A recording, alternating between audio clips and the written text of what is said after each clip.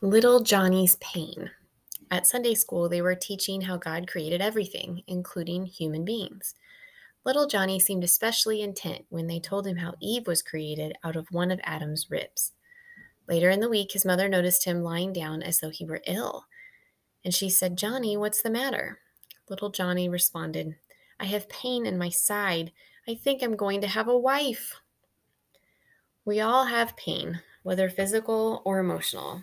But God loves you too much to leave you alone in your pain. He's right there with you and wants to give you hope and endurance to walk through the difficulties that you're facing. God knows everything about us, from the number of hairs on our heads to our every thought. In Psalm 139, it says, "For you created my inmost being. You knit me together in my mother's womb. I praise you because I am fearfully and wonderfully made.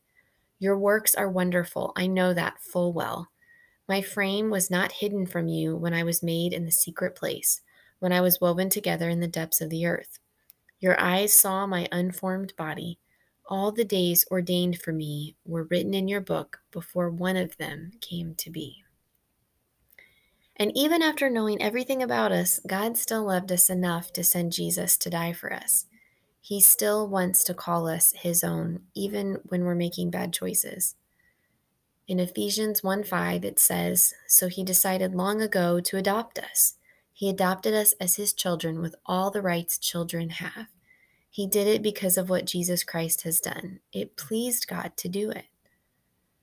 But even as a child of God, we will still face sickness and pain and difficulties in this world because of sin. But God has promised us our suffering won't be in vain. In Romans 5:3-5, it says, "We are full of joy even when we suffer.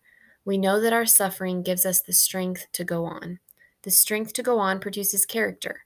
Character produces hope, and hope will never bring us shame. That's because God's love has been poured into our hearts. This happens through the Holy Spirit who has been given to us." Even David speaks of joy in the midst of pain in Psalm 31:7. "I will be glad and full of joy because you love me. You saw that I was hurting. You took note of my great pain." He knows what we're going through, and he will be with us. In Isaiah 43:2, it says, "When you pass through the waters, I will be with you.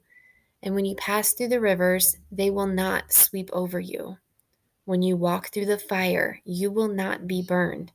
The flames will not set you ablaze." Be encouraged today by God's words. We have the hope of eternity with Christ, no matter what trials we face here on this earth. Let's pray. Lord, we thank you that you chose us to be your children, that you sent Jesus to die on the cross for our sins.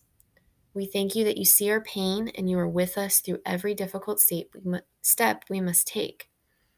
Be with those who are needing a touch in their physical body. Give doctors and nurses wisdom. Provide caretakers where there were no caretakers before. We thank you for loving us and taking care of us. In Jesus' name, amen.